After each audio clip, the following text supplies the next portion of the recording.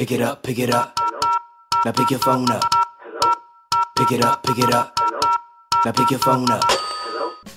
और एक किस्सा है, सेम कंपनी यूके बेस्ड, रात के 2 बजे मुझे एक मेडिकल कस्टमर का कॉल आता है. शी इज हैंडीकैप और बात करने में भी ठीक थी. उन्होंने 3 महीने से बिल नहीं पे किया था और उन्होंने कंप्लेन लॉन्च की थी 20 दिन पहले बोल के कि उन्हें हमारी सर्विस पसंद नहीं आ रही है तो उन्हें प्लान चेंज करना है. मैंने जब उनका बिल डिटेल्स देखा उसके हिसाब से उनकी यूसेज हाई है, ठीक है, लेकिन उन्होंने बिल नहीं पे करना था. 1 घंटे के कॉन्वर्सेशन के बाद, टेक्निकल रीजंस भी चेक करने के बाद, बिल समझाने के बाद मेरी कंपनी के जितने प्लान्स थे मैंने सब बता दिए, जिसकी वजह से उनके कम से कम पैसे लगेंगे, ज्यादा यूसेज भी वो कर सकती हैं. जो नए मार्केट में आए थे वो सब समझाने के बावजूद उन्हें वो प्लान्स एक्सेप्टेड नहीं थे, जबकि वही प्लान्स मैंने बाकी कितने कस्टमर्स को बेचा है. उन्होंने कभी ना ही नहीं बोला क्योंकि it is the cheapest plan. Okay, but still उनको बातों से मालूम पड़ा कि उन्हें पैसे नहीं भरने हैं, उन्हें वेवर चाहिए 3 महीने का प्लान चेंज करने के बहाने. कुछ कस्टमर्स होते हैं ना ऐसे, उनमें से वो भी एक थी.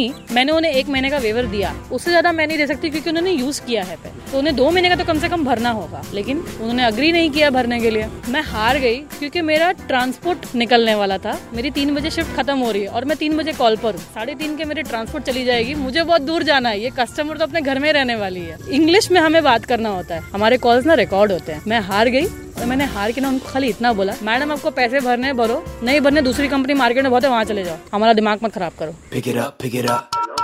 Now pick your phone up. Pick it up, pick it up. Now pick your phone up.